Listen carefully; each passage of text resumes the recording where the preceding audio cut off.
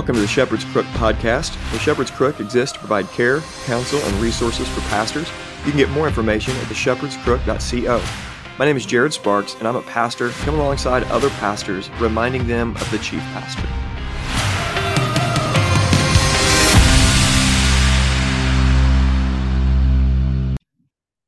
Hey, everybody, and welcome to the Shepherd's Crook podcast. I hope you guys are all doing well today. I'm excited to talk to a friend that I've known for, a couple years now, and he's doing a lot of cool things, does a lot of work. He's a pastor. He's got several different side gigs that he's got going on that have been helpful for he and his family, and just a cool brother. Been really blessed to get to know him and his family. I'm talking to Brandon Lansdown. Brandon, how's it going, man? It's going really well, Jared. Glad to be here. Yeah, well, let's pray. We got a lot of good stuff to talk about, and got a lot of questions for you, so we'll get after it here in a minute. Let's pray. Father, I just thank you for this time. I ask for blessing upon this conversation. I thank you for my friend and all that you're doing in and through him and his life, and I thank you for his family. And God, I just pray for this conversation that would honor you and it'd be helpful to people that are listening in. And we trust that you're going to do that for us. It's in Jesus' name we pray. Amen. All right, brother. Many of the people that listen to the show know you already, but why don't you go ahead and give us an update, tell us a little bit about yourself and just who you are, for your family, what it is you got going on. Yeah, well, like you said, my name's Brandon Lansdown and live in Southwest Missouri, and have been in various ministry roles for going on 20 years now. We planted a church 10 months ago here in Springfield, Reformed Baptist Church, and that's something that I love to do, and it's going really great, and it's exciting work. Been married for 23 years to my high school sweetheart. We've got two, nearly grown kids. One's 18 and the other's 20. And in addition to pastoring a church, I have a side business that I'm trying to turn into something more than a side business, which is Reformation Coffee, roasting coffee. Been doing that for about 15 years now, but the business has really only been going strong for the last year. Also been really fun and exciting work that keeps me very, very busy. And then I also do some general contracting work as well, just to fill up, the spare time that I have. And so that's what I spend the majority of my time doing, family and pastoring and coffee and remodeling houses. Okay, well, there's a few more things that I know about you. First is the Absolute Unit podcast that you do with Joshua Jenkins. Yeah. And that's a really good show. Why don't you go ahead and give a plug for that and what you guys got going on with that? Yeah, so Josh was a good friend, fellow local pastor, partner in ministry. Our churches are very closely aligned and have a lot of overlap, do some similar things together, conferences and psalm sings and things like that. And so love that brother, love his church. And he and I don't know how long ago it's been. It's not quite been it's probably been 6-8 months. We've been recording the Absolute Unit podcast, which is hosted on the Majesty's Men. And we talk about really what is it to be an absolute unit. And we define that in the sphere of Christian masculinity and what it is to be a strong man. And that means certainly physical strength, as well as mental, emotional, and spiritual strength as well. So everything gets tied back to our Christian faith, and really just how does a Christian man, exemplify Christian strength and masculinity in his life, in all areas of his life. And so that podcast has been going for a while, and it's a lot of fun. We've had some good guests on, you being one of them that we've really just enjoyed talking to, Matt Reynolds from Barbell Logic, and looking forward to where it's going. But he and I need to be probably a little bit more disciplined in working out a schedule. We're kind of just winging it sometimes, but in the mode of record when you can, podcast when you can, kind of thing. Yeah, because he's a busy guy too, and so it's good that I'll say that we kind of double dip in that time as local fellow pastors and friends. We record and then we spend, another probably hour and a half, 2 hours just talking about life and ministry and things that are going on in our world. Yeah, it's good stuff, man. It's one of my favorite shows. I think I've listened to every episode at this point, and you guys are doing a really good job with that. Now, one of the things I learned from your show is somewhere in the recesses of the internet, there is Brandon Lansdown, the spokesman for some sort of calisthenics or something like that. So sometime you were traveling to Canada or all over the world as a calisthenics spokesperson. Is that what I heard? Something like that. Yeah, that's deep in the recesses of the internet. I don't bring that out very often. But as it pertained to the conversation that we were having in regards to my fitness journey and calisthenics as well. Yeah, I was really heavily into calisthenics for a number of years, or body weight exercise, and it was not to toot my own horn, but it was more advanced types of calisthenics or body weight workouts, with planches and planks and human flags and things like that, instead of just air squats or something like body squats. Or so yeah, I did that for a few years, and it caught the attention of the owner of a fitness equipment company in Toronto, and so they reached out to me and had me come up, and we did some work together. I'll just put it that way. Nice. Very cool. Okay, one more thing, a preliminary thing we got to get out of the way before we get into our content. You're wearing the 2022 Shepherd's Crook intensive hat, and you're coming back this year. You're going to be doing a little bit of talking there. You're going to have a session that you're going to teach. But one of the things we discovered last year is you also have in your history these skills of being a lifeguard. You actually saved Douglas's life, and if we had like a slow-mo video of that or something, we could have made that an incredible Instagram reel because you dove in perfectly, saved Douglas, and brought him to shore. So at some point or another, it was just clear and obvious that you had this history of being a lifeguard. So I don't know if you want to say anything about that, but I know that's one of your shining moments in your past as well. Yeah. Um, yeah, I've got some people to thank for that. Scott Tungay being one of them, uh, but yeah, I was a lifeguard for a number of years when I was younger, and so yeah, it was a crazy moment that I was glad that I was able to react and be able to act in that way, and so yeah, maybe just the lifeguard training from years ago just kicked in, and I didn't think about it, and just Awesome. did it. Heck yeah, man. Get skills and you can keep skills. So that's a good thing. Really good thing. Yeah. Okay, so let's talk ministry for a little bit. So why don't you bring us up to speed? Because I know you've been in ministry in wore different hats over the years and served in different capacities. And now you're planting as a pastor of the church, one of the pastors. I know you're training up other elders. And I saw Mhm. behind you is biblical eldership. So I'm assuming you're using that for some sort of training as well. And that's what we give to all of our elders in training is that book is where we start. But how did you become a pastor? How did you get into ministry? Why don't we just start there? Yeah, well, not to go back too far and make the story too long, but I grew up in a pretty nominally Christian home. My parents were divorced when I was young, and so I was raised by my mom. And there wasn't a lot of strong Christian male influence in my life, and so um, had a pastor that came to serve at the church that I was growing up in my high school years, and he was very helpful, informative in that, and discipling me and teaching me a great deal that I wasn't getting anywhere else. And so along that journey, began to whatever kind of verbiage you want to use on it, sense a call, or just feel a pull towards preaching, pastoring, vocational ministry. And so yeah, to keep it brief, then when I graduated high school, went to Southwest Baptist University in Bolivar, which is just north of me now, and got the degree in Christian ministry and biblical studies, and just began serving in various ministry roles, parachurch and youth ministry, associate pastor, and it was never an intentional thought of just like I'm climbing the ranks, or Right.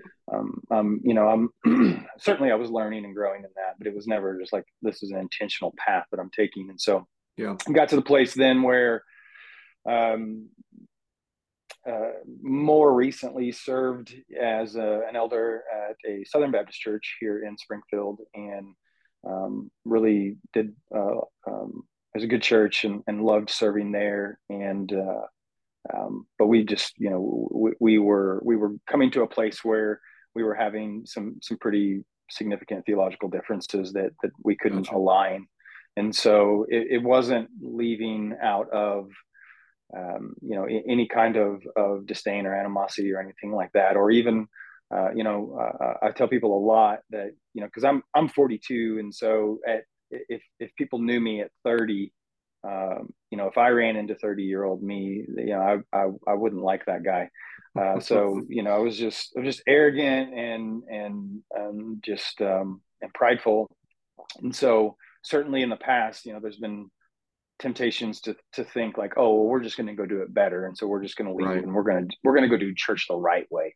And so this certainly wasn't that kind of a scenario. It was one where I fought pretty painstakingly to try to leave as best as we could, where we could bless the church that we were leaving, and hopefully they would reciprocate and bless us, and they did in many ways. And so I'm thankful for that. And so then that led us into, just as I have in my faith journey, just been reforming more and more. Of course, it started years and years ago with just being appalled by the doctrines of grace, and then coming, in an attempt to try to disprove all of those things, come out on the tail end of that as a Calvinist, and then just from there on, it's just been growing and been reforming. And so, yeah, we are a thoroughly reformed Baptist church, confessional and patriarchal, and all of those good things, depending on who you ask. But we think we're good, and so and so much like you and your church, we've got young families who want to have really solid, biblically faithful marriages and have a bunch of kids, and homeschool their kids. And so lots of good stuff. Okay, so now you're pastoring this church, and I know you're also raising up an elder within the church right now. So I'm curious, as somebody who's doing that as well, we are just we'll be welcoming in soon our newest candidate for being an elder at our church. And there's a 2-year process. I'm always curious about what what their process is as they're raising up other elders. So what are you guys going to do, and how long is this process of training going to be, or of testing going to be, and what are the things that are included in that process? Yeah, well, certainly we are still kind of in a building phase of that, as just being a 10-month-old church. I haven't had, with all of the other things that I do, I haven't really been able to build a super structured system, if you will, for the eldership process. I've been a part of those in the past, and that's something that's on my list to do. And so it's a little bit more organic right now, in the sense of, it's being done with intentionality, but the guy that I'm walking through this with, we are right now spending time just developing a really clear ecclesiology, just understanding what the church is and how it should exist. And so we went through the Glorious Body of Christ by R.B. Kuiper, which is an excellent book. I can't recommend it enough. And I think Banner of Truth puts that out.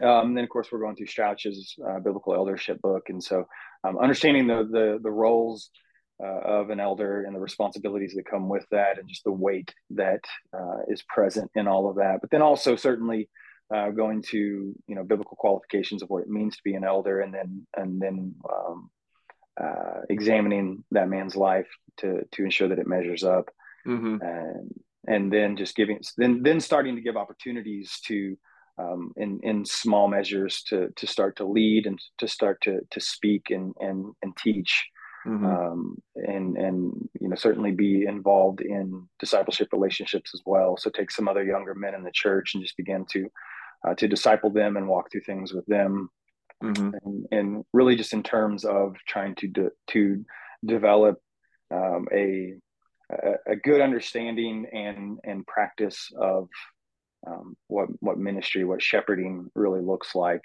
And so it's going really well at this point. Again, we're taking it slow, but I'm excited to see where it goes. And then hopefully, I'll have some time soon to actually get the work done to build, for lack of a better word, an official system of how we're going to approach it.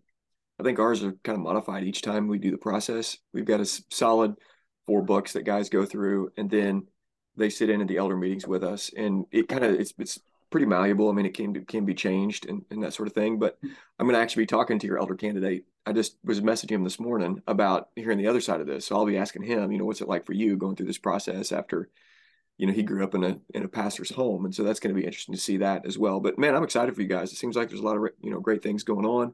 Springfield's cool. The world's biggest Bass Pro Shop is there. So you have that going for you. And, Yep. yeah, lots That's of where cool things. that's where it started.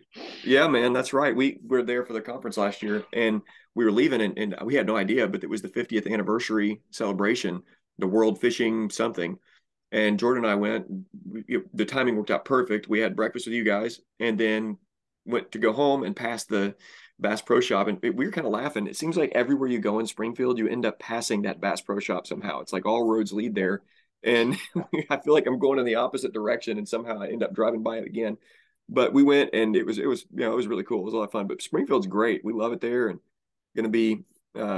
Actually, I thought my mom was going to take us there this year. We're going to Gatlinburg, so it's like the Branson out east. But Yep. but anyways, there's a lot of cool things going on. Okay, so let's talk. I want to talk. The other things you have going on are flipping houses and just the general contracting work. And I know you've done that for several years now, and with the coffee as well. And so I want to ask some questions about that because I mean, so many guys like us and my listeners have heard me talk about this over and over again. But just really want to light some fires in some of you guys that are listening and trying to figure out what to do, especially if you're early on in ministry or if you're later on in ministry. Say you're in your 50s, 60s and you're running the numbers and thinking, man, how am I going to actually retire? How am I going to live life after I'm 65 years old? Or am I going to have to pastor until I'm 85 years old to live and exist and that sort of thing? So maybe this is a way for guys to get in and explore options to make some money and have this other work. So how in the world? So I mean, did you just have the skill of building? Was that what you grew up with? How did you get into flipping houses and all that work?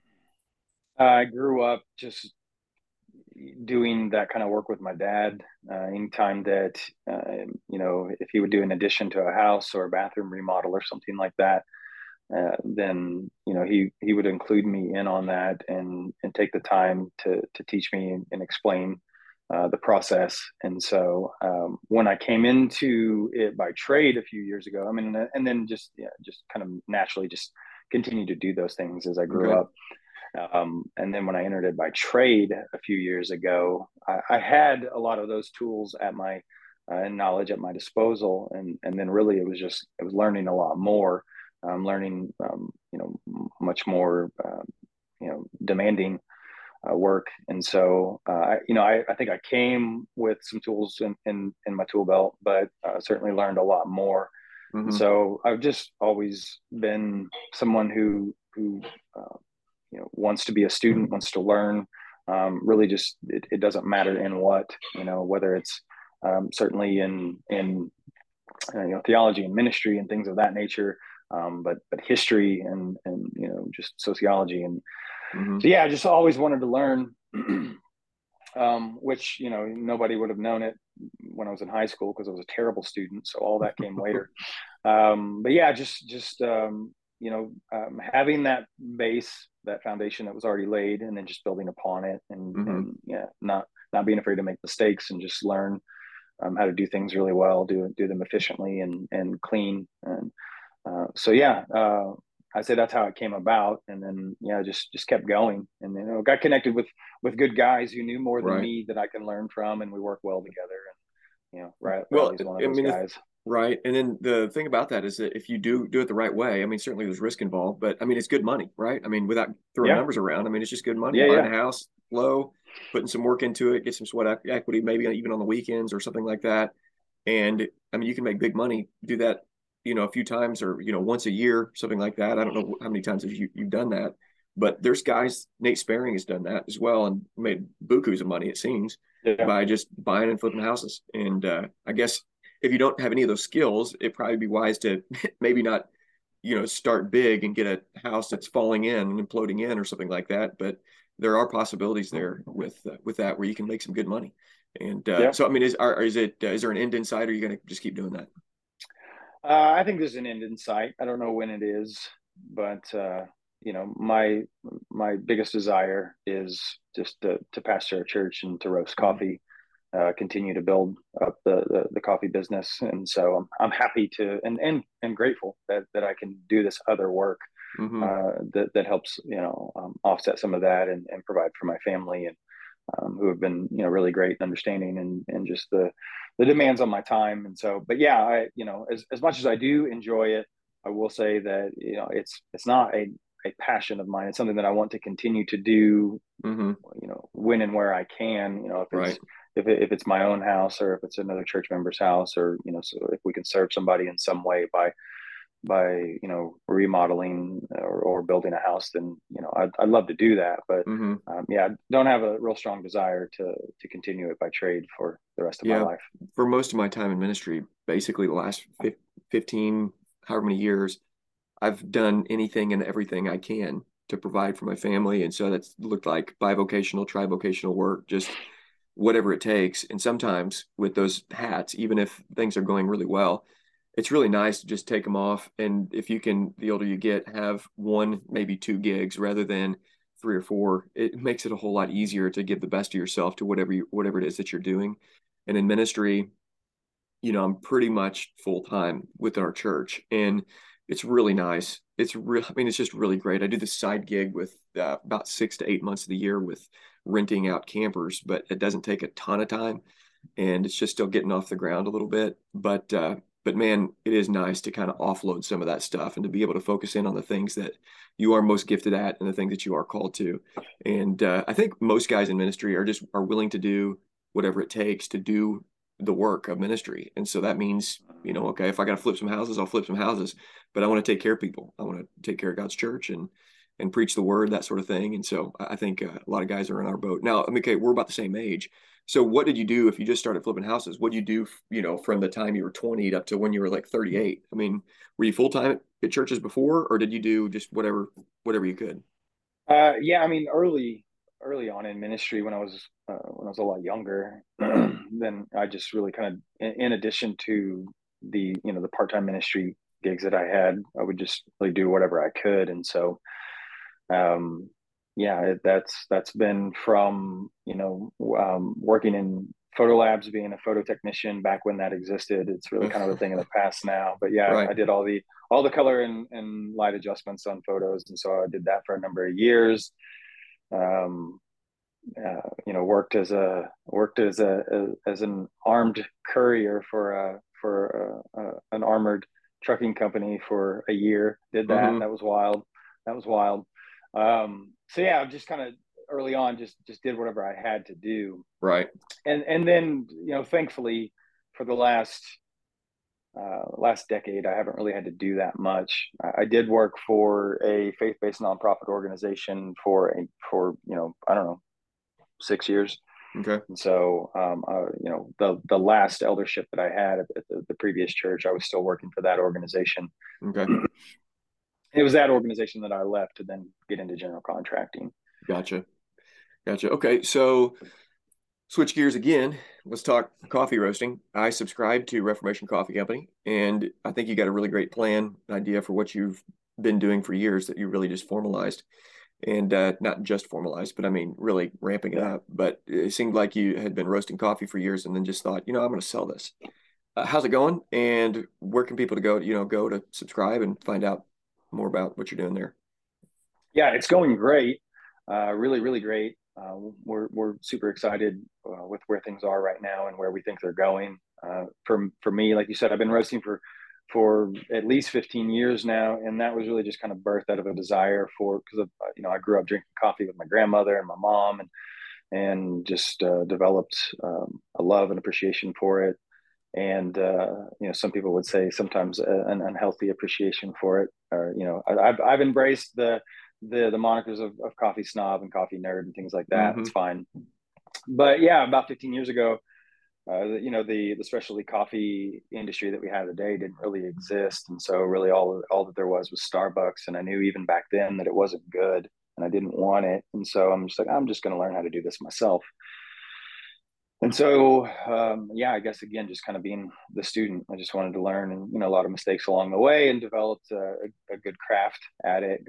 Learned and got better and better, and kind of existed as a hobby and a way to have good coffee at home, and then it kind of branched out into family and friends, and then it branched out further into our church and our and coworkers.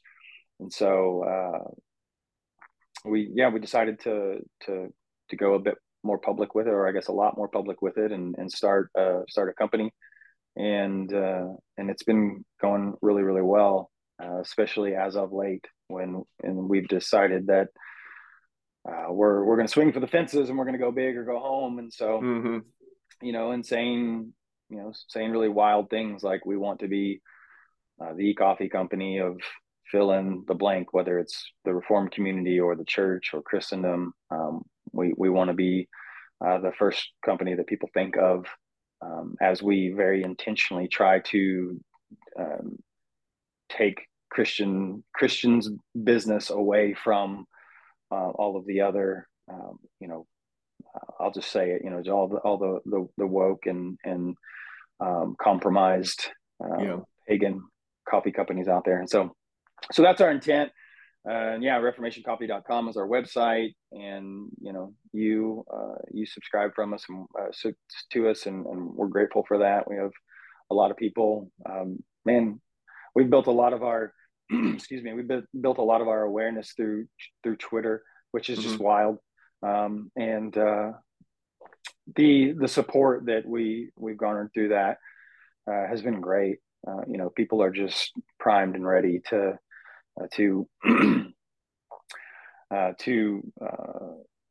contribute and switch brands or loyalties, and it's awesome. Just supporting Christian companies. And we've been extremely blessed by many people that we are super grateful for. There's many people right now, Brandon, that are saying that it is unbiblical to say you have a Christian company. Can you just please give a quick defense about having a Christian company and how that's not Presbyterian or, something that's wildly dangerous? And I'll explain here in a minute, so it's not so time-stamped that people will, listening in a year from now will not have a clue what we're talking about. But go ahead and just make your defense, and then we'll go there. Yeah, well, I mean, we are Christians first in all things. It's a family-run business, and so myself, my wife, and my kids, who are all currently contributing to the work of Reformation Coffee. Hopefully, Lord willing, one day we will add more people to that. but yeah, we are Christians first and foremost in all that we do, and that certainly applies to the way that we seek to do business and interact with people. We think very much less of the people who buy from us as being customers, and more as people who are supporting the larger vision and mission behind what we want to do. I want to steal the business of Christian coffee consumers away from Black Rifle and Starbucks and all of the others. And the reason for that is because I believe in building into Christendom, and I think one way of doing that is building Christian establishments or institutions, and that can be in the form of business as well as the home and the church and countless other means of creating business out in the world.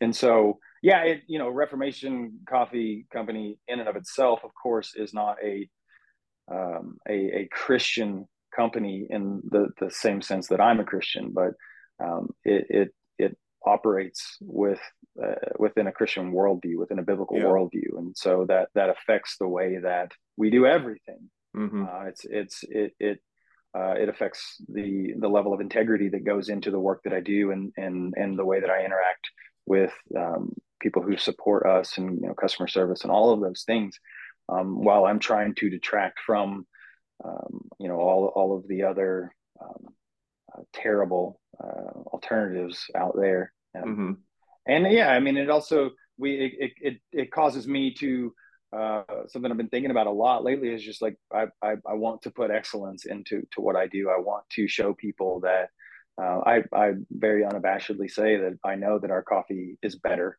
than Starbucks. I know that our coffee is better than Black Rifle, because we're not doing it on a mass production level weeks out. We're doing it 2 days after you ordered it, and it's small batch, and I'm watching over it. So anyways, Our intent is to build into a greater Christian community Mm-hmm. in certainly in our local community, in our state, but beyond. I mean, we have people all over the U.S. I have, people from Africa hitting me up all the time for coffee, That's and awesome. we're not there yet. We can't ship internationally because it's not really something that's viable for us right now. But yeah, we are Christians first and foremost in all that we do, and we believe that um, every square inch of this world belongs to Christ, and so we Mm-hmm. want to operate as though we truly believe that and want it to um, you know uh, become a very present reality. Yeah. Yeah, man, that's good. Well, I blame you almost entirely and Riley and a few others for me being back on Twitter. And Good. I haven't been I'll, on for years. And so I dove right back in. And apparently it was at the maybe right or totally wrong time oof.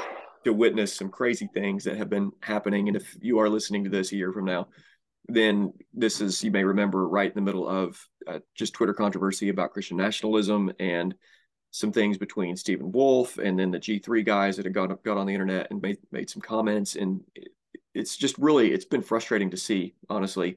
And within G3, our church has given money to G3. We've been in that network. And so all this to say, I would like to hear your thoughts because right now, what seems like happening is ridiculous sort of infighting and complete confusion about what others believe that are brothers in arms, that we should be fighting in the same direction, going towards the same, um, going towards the same things and not being opposed to one another. And what it seems to be happening is even within the G3 is guys like myself, when I feel like I'm completely being misrepresented and then not listened to, or the people that are like me who have a bigger following or something like that are being ignored or not listened to. One of the things that's really frustrating is like, man, what are you trying to do? You're trying to divide G3? Because if you go down this route with a really bad or underdeveloped political theory and mocking others who have really dove into political theory and theology over the last few years because they've had to, I mean, we've been forced to, then it seems what you're going to do even among the Baptist world. And sorry, I've got a kid's Band-Aid on right here because I sliced myself with a razor this morning. Um, it seems like what's going to end up happening is these new divisions that begin to happen when we all really need to be at this critical time fighting together. We're fighting against each other over ridiculous things, is what it seems like.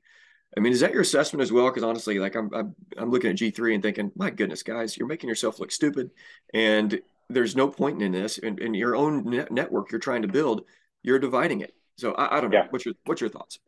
No, I think that's spot on. I mean, our church is a part of the G3 Church Network, and so we've given them money as well. And I have immense amount of respect for those guys. Um, you know, I've benefited greatly from a lot of the stuff that they put out.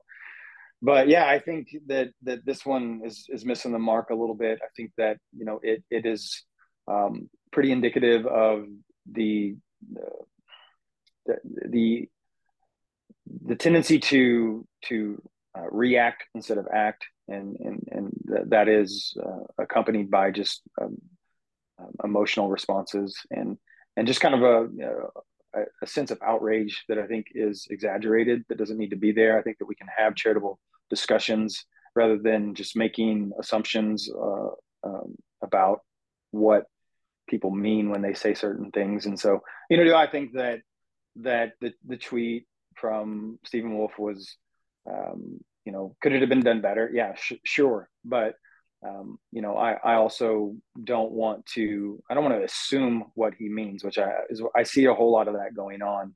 Mm-hmm. And then not only that, I think just the outrage. I even said this on Twitter yesterday. The outrage just comes across as terribly fragile to me. That isn't being a strong Christian man to just to immediately in a knee jerk reaction to say that Stephen is vile and he's evil and wicked and that he should be avoided at all costs. I'm like, really? Like a Mm-hmm. fellow Christian brother that you disagree with says one thing that maybe could have been said better, and maybe he said it exactly how he meant it. I don't know his motives, but I'm going to give him the benefit of the doubt And to be fair and applying that rule to me, I want to give that same that same benefit to the guys who just seem to be losing their minds right now. Mm-hmm. But it's difficult to navigate right now. I mean, we're still early on into it, but it's difficult to navigate because you've got guys who I feel like should know better, saying things that that don't need to be said, or if they are going to be said, at least don't make the same mistake that you're accusing Stephen of making, and not Mm-hmm. giving not saying more than instead of saying less, to say that Christian nationalism is the new young restless and reformed, and then that's all you say. I know. I was like, unfollow. Man, that's so silly. But it is, so there is this, I've been thinking about this recently. I actually mentioned it at the Hope Baptist Conference, and recently on another show that I was on, where you can get into this mode of, we're going to rally around Jesus, and there ends up being anybody and everybody who says the name Jesus in the same room together, where doctrine is minimized and it doesn't matter, and so the truth is sacrificed for the false unity. Derek Webb years ago sang about that, and forget the song "I Repent," I think, for sacrificing truth for false unity. And Derek Webb was throwing out some truth, and that happens so often because there is this weird desire for unity at all costs, and it's not real unity. It's just we're just a bunch of liars in a room together, kind of thing. But then on the other side of that, there is the error of saying, if we're not unified on eschatology, you become so sectarian where you stiff arm people that are good men, and that happens across the aisle in so many different ways. And right now, in this state of our history, and this particular moment of our history in our nation, and even as a church, it seems like more than ever we've got to recognize who's in the trenches together, and we have shared core convictions about what the gospel of Jesus is, and not only that, what the scriptures are as our authority. And there's pretty broad unity on certain things. We really, it seems to me, it's important for us to know where those lines of division need to be. And we're doing a really poor job. When I say we, I'm talking about Reformed evangelicalism, and confessional Baptist and Presbyterians seem to not know what those lines are and want to fight over some things that shouldn't be fought over. And I think it's critical for us to be able to do better than that. Really do. Yeah, I agree, 100%. Yeah. So one of the examples of being able to do that, I think, is in this event that we have going up. We've got the Shepherd's Crook. I'm going to plug that before we finish here, guys. You guys have been hearing me talk about it. We've got dudes from different backgrounds, and we have guys that are even a part of the Christian church, which is the Restorationist movement. And my buddy Joey Hawkins is a pastor there, and guys that are denominationally a bit different. But one of the things I've noticed in the last few years is that you'll find really strong pastors in denominations that you may not think you're going to find strong pastors in, and pastors that lean into the scriptures and say, "Thus saith the Lord," without apology. And one of the things I absolutely love about this event, and you guys came, we're similar, but there's guys that are just different. We've got Presbyterians, we got Christian church guys, we got charismatic guys, and we got guys that are just, the run of the mill non-denominational guys. And they're all together on this trip. And what you find out about these dudes is that these guys are top notch. I mean, last year, the beginning of the intensive, we had these two guys talking about, self-defense, and we were all kind of like deer in the headlights here, talking about, we've got to be willing to take people out, kind of thing, if it's required to defend those that we love and the churches that we love. We're going to start that way again this year with those same guys, with John and Justin. But what was your experience coming last year? And I'm just going to ask you to plug it as well, if you see it as a valuable thing. But what was your experience last year at this first event that you came to, and what are you hopeful for this year as you're now one of the speakers? Yeah, I didn't really know. I didn't know what to expect.